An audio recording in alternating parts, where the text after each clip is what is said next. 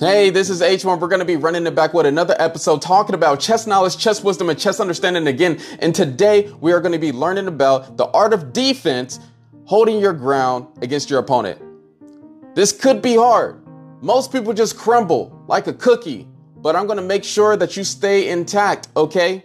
You're going to have both of your feet into the ground and you're going to be an unmovable object. Even if a tank is coming near you, I'm going to make sure you have the powers, the necessary tools to defeat that tank. So sit back, relax, and learn these 10 tips on how to defend against your opponent.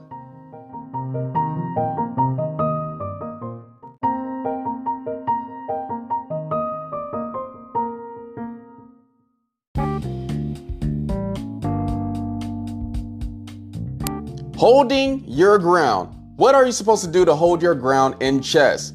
Well, let me just tell you this. This is crucial for maintaining a solid position and defending against your opponent's threats. So I need you to pay attention.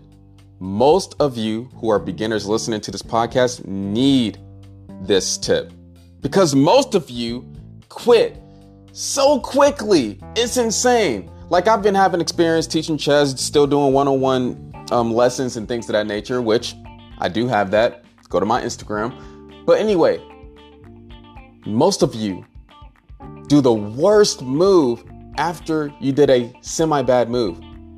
It's usually not the first mistake that gets you to lose that game. It's the second one. Because after you lose the bishop, you're supposed to hold the fort. You're not supposed to lose both of your rooks afterwards. And so let me just give you these tips right quick. Number one, solid pawn structure. You got to have a solid pawn structure because you got to build a strong and stable pawn structure to create a solid foundation for your position. It's important to avoid weaknesses. The pawn structure is kind of like the skeleton of the position.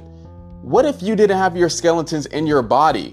What else would you do? You would just be a blob of nothing. You would be a slime. I'm trying to make you into a human being. And so your pawn structure is very important. You have to avoid weaknesses like isolated pawns, pawn islands, doubled isolated pawns, things of that nature. You got to avoid those type of weaknesses. And you got to have a solid foundation. You got to have something stronger. Like, for example, you have to have the two pawns in the center on the E and D file. You have to cause the weaknesses. You have to have the least pawn islands as possible. Don't be the guy that doesn't care about their pawns. Because if you're that guy, nobody's going to want to hang around you. Because if you don't treat your pawns with respect, then I don't even want to know how you treat other people in your life. Too serious? Too close to home? Okay, let's move on to the next tip. The second tip is control the center. You have to control the center. Whoever controls the center usually is winning the game. What is the center, you may ask, H1? Well, it is E4, E5, D4, D5. Those are the center squares. If you're controlling the center squares, attacking those squares, and actually occupying those squares, then you should have more space, which leads to a winning game. And your opponent's going to be looking at you like, hey, I have all these cramped pieces. And you're going to be like, well, your piece is going to stay cramped until I win this game, until I get checkmate, until your king is out in the open, or until I get a tactic which puts me in a better position than what I was before. And so this is what you need to do. Central control provides flexibility. All right. So control the center. Third tip, develop harmoniously. Develop your pieces efficiently and don't bring out the queen too early. And avoid moving the same piece multiple times in the opening. All right. That's what developing harmoniously is. You got to be more intentional with the pieces that you are developing. Like, for example, let's go into imagination world. Just follow me over the board or whatever. You're probably going to need the board, or you're probably going to just visualize what I'm saying here. Let's do E4, E5, knight to F3, knight to C6, and then white can either do bishop c4, which is the Italian game, or bishop b5, which is the Ruy Lopez. Both of those moves may look somewhat similar to a beginner. you may just have the thought, oh, I'm just getting my bishop out so that I can castle my king.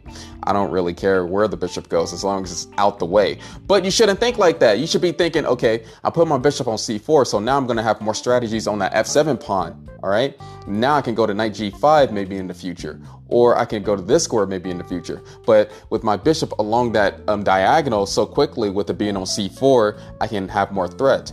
And then if you go to bishop b5, you should be thinking, okay, so that bishop on b5 is putting pressure on that knight on c6 right now.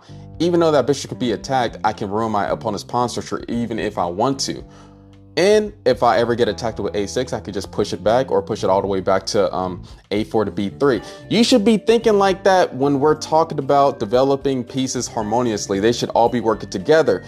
Because just think about it. As you look at other Grandmaster games, it's not a coincidence that their pieces are at the right spot. So think critically about your piece placement. Fourth thing, king safety. Castle early and ensure your king is well protected.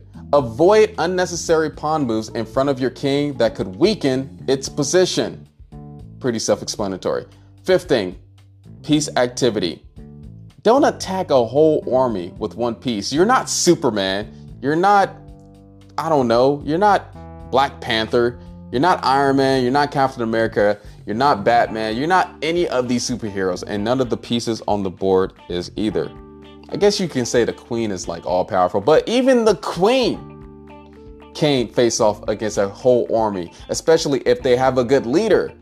So why would you do that to your pieces? Why would you allow your pieces to get KO'd for no reason at all with no goal? Does not make sense. It doesn't make any sense at all. Sixth thing, you have to calculate very carefully. Most people don't know how to calculate, which I do have a visualization episode that I've done previously, which is still good. It's still valuable, and it will always be valuable until the day I die.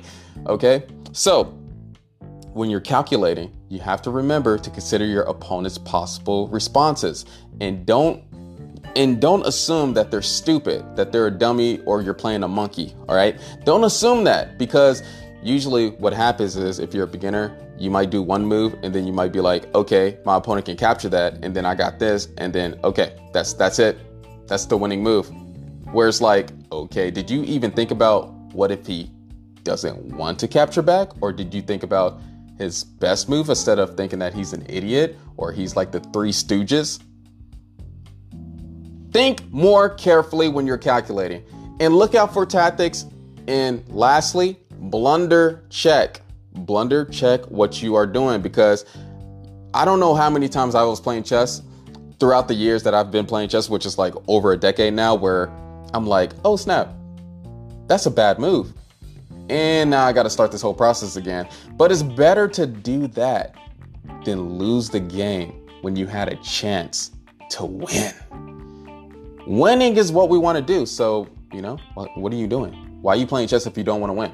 Seventh thing, prophylaxis. What is prophylaxis? Well, it's basically anticipating your opponent's plan and preventing them from doing that plan. Use prophylactic moves to counter your opponent's ideas.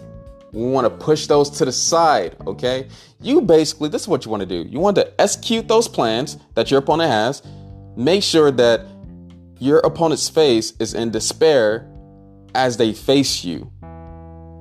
You want them to say after the game, like, I couldn't do any of my plans. And then you want to be seething with happiness and shake their hand knowing that I'm the better player. You know what I mean? Not in a disrespectful way, but in like a more like dominating way. Don't do that to your friends, only to random people. But anyway, let's continue. Eighth thing, avoid premature attacks. This basically coincides with what I was talking about with piece activity, which is avoid launching premature attacks without adequate preparation. So don't just attack with two pieces or one piece and assuming that your opponent is just going to crumble. That's not what happens. Okay? That is not what happens. If your opponent has more valuable pieces defending their king and you're attacking with only a couple pawns and a knight, it's going to backfire. And then you're going to lose the game. And then you're going to quit the game because you're going to be like, I'm trash at chess.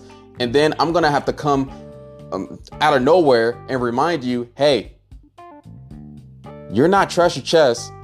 That decision was trash. I'm not going to lie. That decision was horrible, but you're not trash at chess. You just got to be better, and you got to put the effort in. Actually, this isn't checkers. Okay. Or this isn't no other game where there's no strategy into it. This is chess with unlimited amount of possibilities. Treat it as such. Ninth thing, exchange pieces wisely.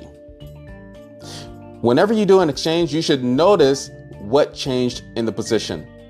If you're exchanging a bishop for a knight, you should notice, okay, was this a close position that I did this exchange in?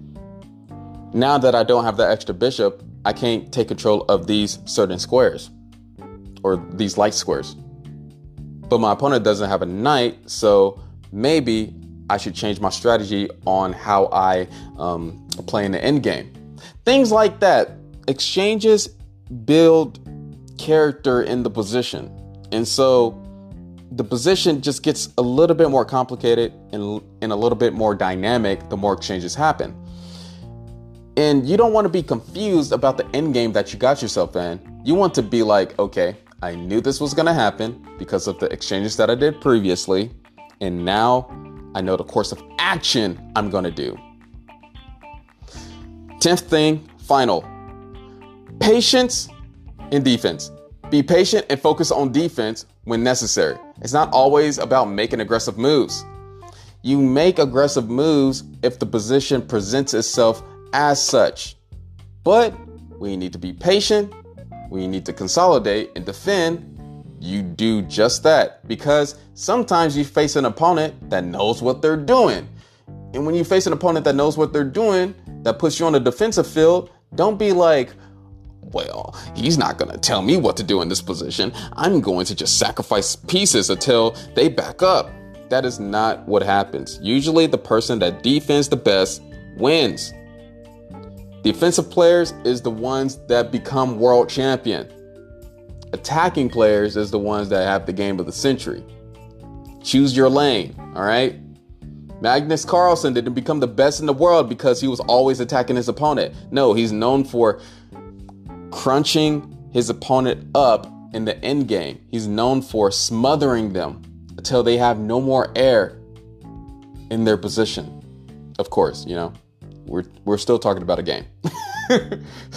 So, by following these principles, you're going to hold your ground a lot more. Just be more conscious of it.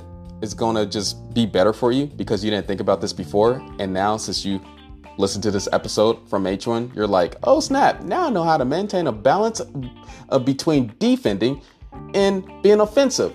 And essentially, I'm going to be successful in chess now. So, hey, you know what I mean? Follow this episode. Follow the podcast in general. Give it a like, subscribe, do what you got to do. This is free knowledge. You know what I mean? It took me a lot of work to do this, and I'm back.